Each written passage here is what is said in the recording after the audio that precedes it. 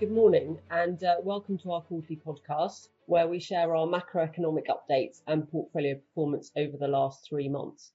I'm Helen Watson, the CEO of the UK Wealth Management business, and I'm joined today by our investment strategist Victor Balfour and our co-head of portfolio management Hugo Capel-Cure.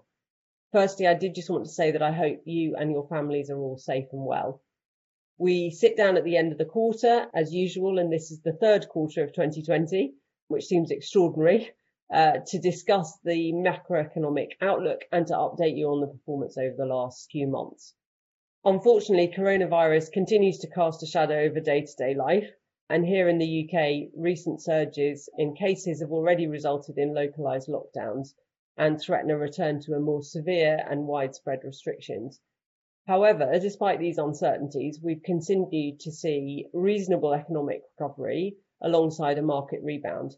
So Victor, could you give us a bit more of an insight into how the stock market has fared in this quarter?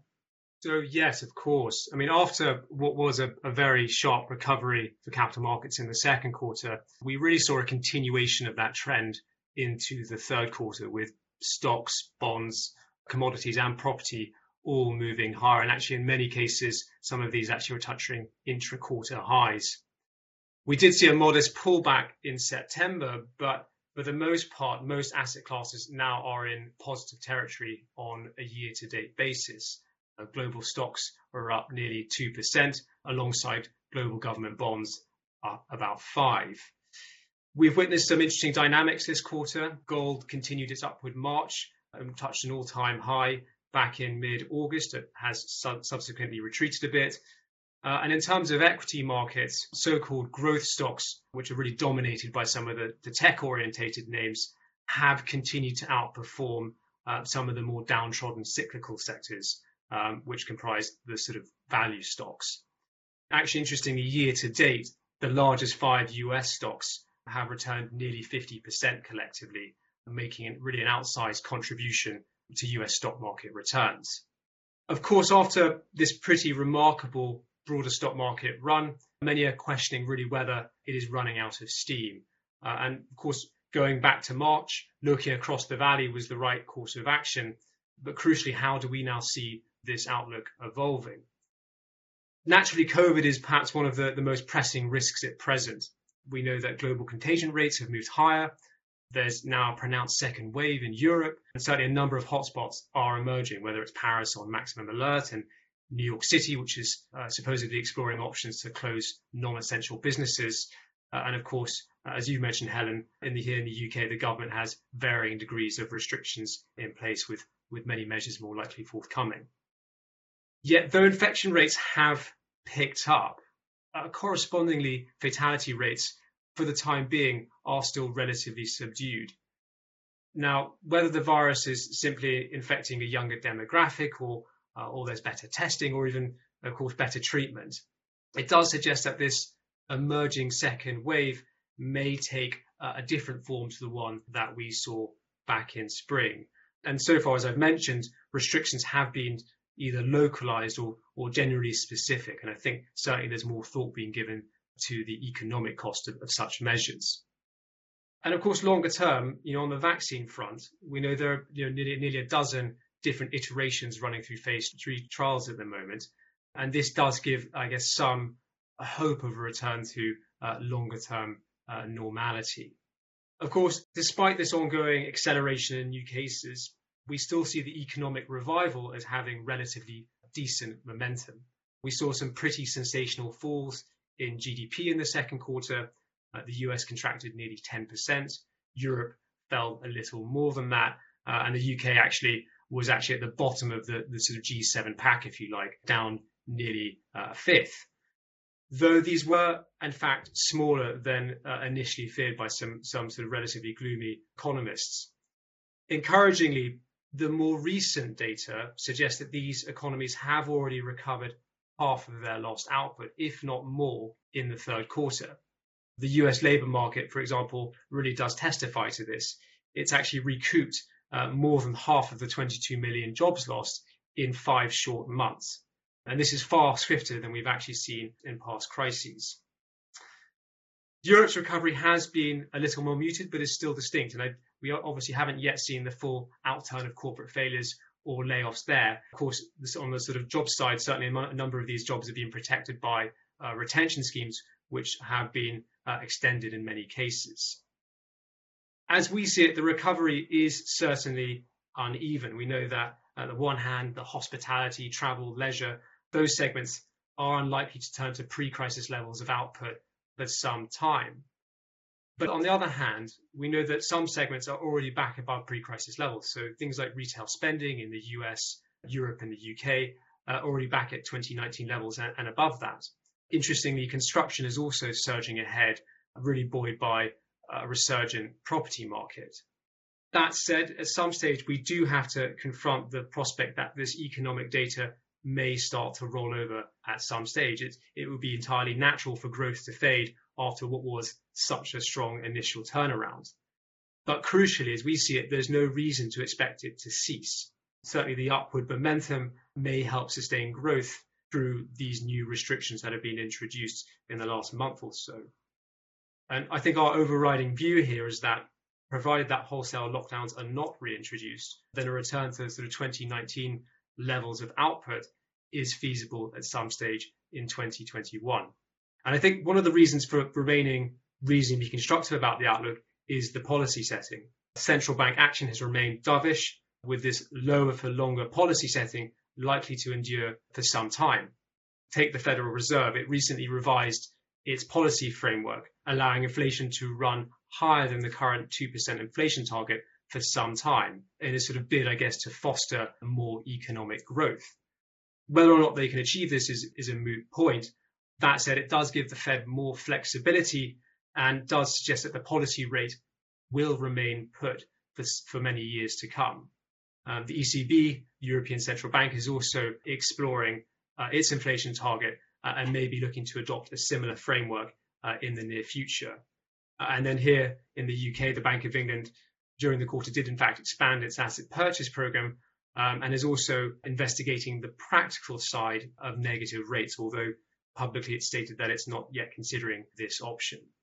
And then, of course, on the fiscal side, for the most part, this does remain supportive too. Perhaps the most significant development over the quarter was the European Commission's rubber stamping of the 750 billion euro pandemic recovery fund. Although relatively modest in size, perhaps 4% of GDP, it is the first attempt at collective borrowing, with some of the funds actually to be distributed to member states in the form of grants, not loans. And arguably this could mark a further long-awaited step towards a more collective federalist financing in the EU. And of course, at the individual level, many countries are also, including the UK, have been expanding their various emergency measures and introducing new schemes that target really struggling sectors. Perhaps one challenging area has been the US, where a stimulus package has proved more challenging. Congressional deadlock, it seems, has sort of hindered various attempts at this new relief package. But there is sort of subtle evidence so far that there is bipartisan appetite mounting for some package in the months ahead. Now, of course, there are other risks that do remain to this outlook. We know of the geopolitical variety, these are pretty unrelenting. US civil unrest, China technology bashing, this is exposing some of the fraught nature of foreign relations at the moment. Brexit is, of course, approaching its 11th hour, and of course, the US election is nearly upon us. Yet, despite these ongoing geopolitical concerns and, of course, COVID-related risks, we still think on balance that the risks are tilted to the upside, supported by what we see as a strong economic rebound and ongoing monetary and fiscal generosity that we believe will remain in place even as economies continue to grow. From an investment standpoint, what does this mean? Well, although stocks have lost some headroom after their recent rally, prospective real returns are still positive from here. Conversely, I think we know that most high-quality bonds seem unlikely to beat even modest inflation. Overall, we still think our portfolio is capable of maintaining the real value of wealth longer term, and so we continue to advise our long-term investors to stay positioned accordingly.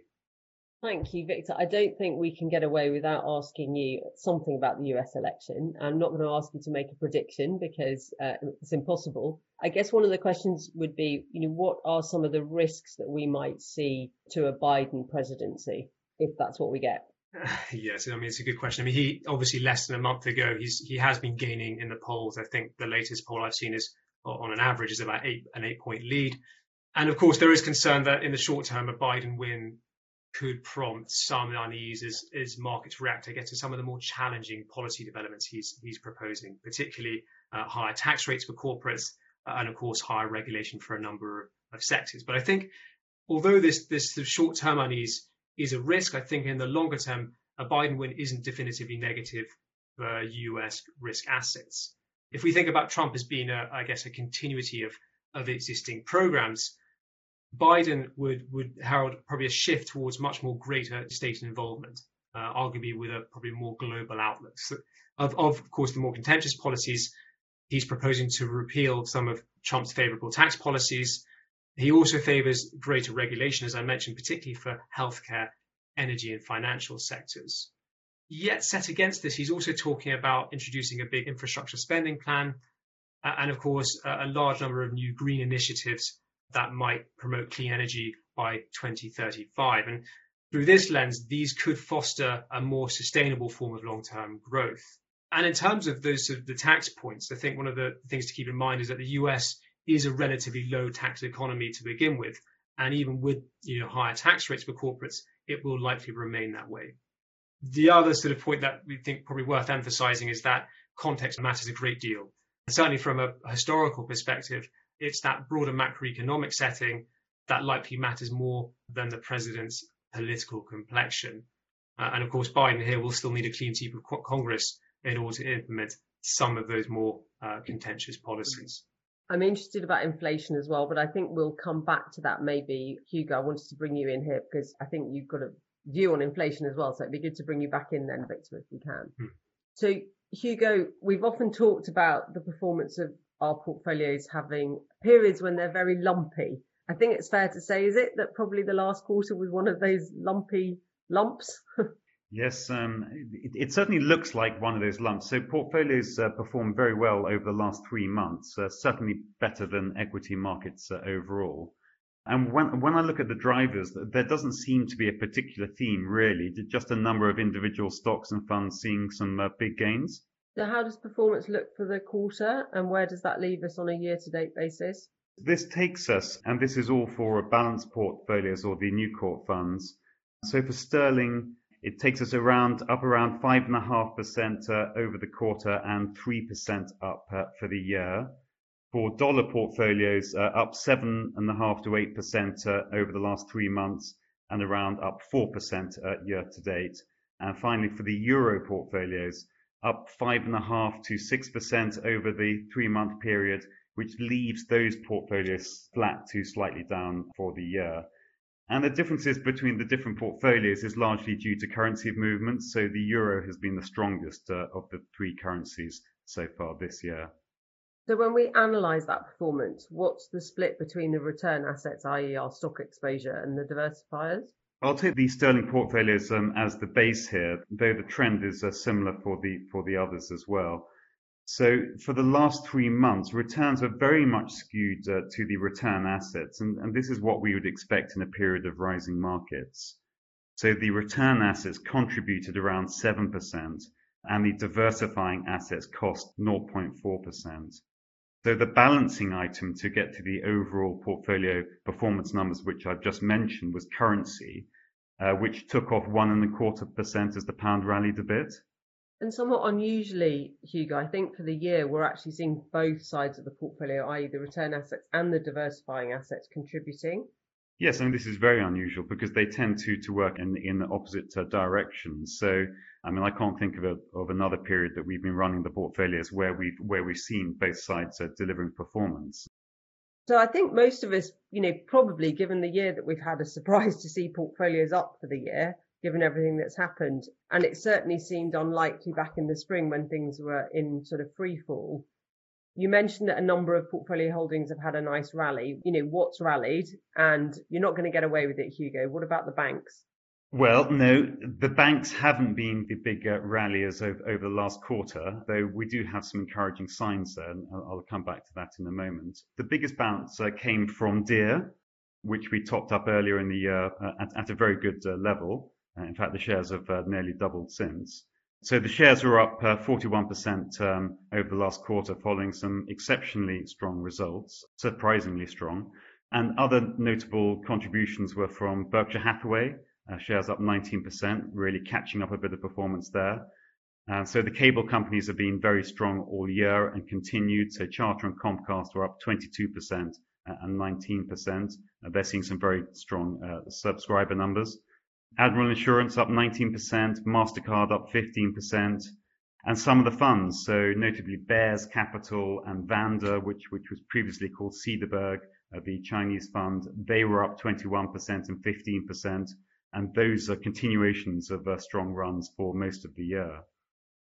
So it's quite an eclectic mix of different performers, and that's certainly what's given us our lump in the Q3.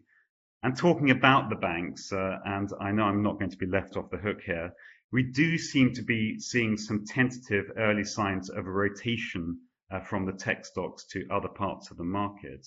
So the banks, Lloyds, Wells Fargo, were down in the third quarter 15% and 8%, respectively in local currency terms. However, they have recouped those losses so far in October. So perhaps this is the start of a recovery. Well, let's hope so. So this is really the sort of big growth versus value. And I know that's being too sort of broad about it, but, what do you think it might take to trigger a rotation in the market? And how are we positioned if that does happen? Absolutely. I mean, this is the subject of lots of discussion between the portfolio managers and our network, not least Victor and Kevin in the strategy team. What we do know is that the valuation elastic between the sort of mega cap growth, largely technology stocks, and pretty much everything else is very stretched. So this has thrown out some interesting stats. For example, the value of Apple stock is now greater than the FTSE 100 index of leading UK shares. Is this fair? Well, it's certainly quite striking. Alternatively, the value of the 5 largest companies, Apple and its 4 friends, Microsoft, Alphabet, Amazon, and Facebook, is now greater than the entire S&P 500 index during the global financial crisis in 2008-2009. So what might trigger a re-evaluation? Well, we can see that these companies and related technology companies more generally have been great beneficiaries of the pandemic, which has accelerated a number of pre-existing trends. So the obvious first step is really better news on the pandemic front. And aside from that, a pickup in growth or inflation expectations might lead the market to question the value of highly rated jam tomorrow stories in favor of more lowly rated jam today, or actually more realistically jam next year stocks. And the final thing that we've been thinking about is politics and regulation. So the FANGs, or FAM, if you prefer, grouping, have become very tall poppies, and they're widely referred to as the modern monopolies. So there are some regulatory storm clouds on the horizon as well. And as Victor mentioned earlier, the Biden camp have been evaluating a number of changes to corporate taxes, and they've also been talking about looking at these companies from a regulatory perspective as well. And those are potential threats. And coming back to how we'd be positioned for any sort of rotation? Well, we have a number of stocks and funds that could do very well. And in effect, it's those companies that we described as being in the eye of the storm in the last podcast. So it's the travel sector. So companies like Ryanair and Booking Holdings, the banks, hopefully, American Express. Fox has been impacted, particularly on the sports side, so that should recover.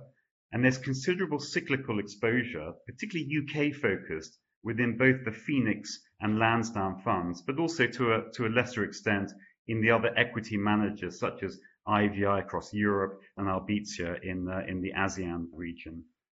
At the same time, some of the less affected and more highly rated companies such as S&P, Moody's, holdings within Vander & Bear, they could come under pressure. And this is where we've been selectively reducing exposure.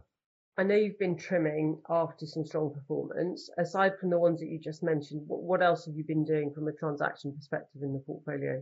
Yes, so we have made a number of sales over the last few weeks, just sort of nudging equity weights down a little following the market rebound.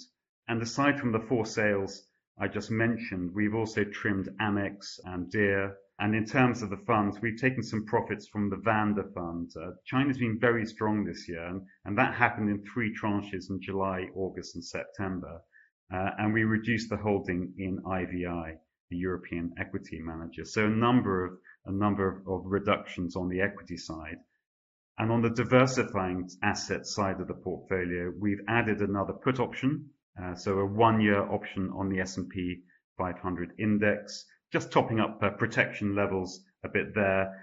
And we've also added some dollar inflation protected bonds, or so-called TIPS, to the sterling portfolios. We've held these in dollar portfolios for quite a while, and we've decided to also buy them for the sterling portfolios, holding them within the investment grade bond fund, as they offer more attractive yields than UK index-linked gilts. So, Victor, I said I'd come back to you on inflation. So the TIPS purchase is something of an inflation hedge. Are you worried about inflation? I mean, I kind of asked both of you that question. I think this has certainly been one of the more intriguing aspects of the sort of COVID crisis, and really what does inflation mean, and what is it likely to be over the medium term?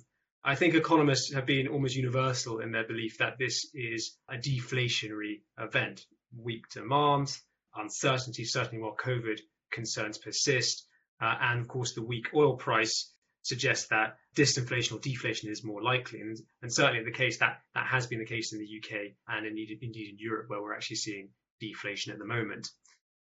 But what is likely to become apparent over the medium term is that these deflationary effects will start to fade. And this is not simply a function of the higher oil price.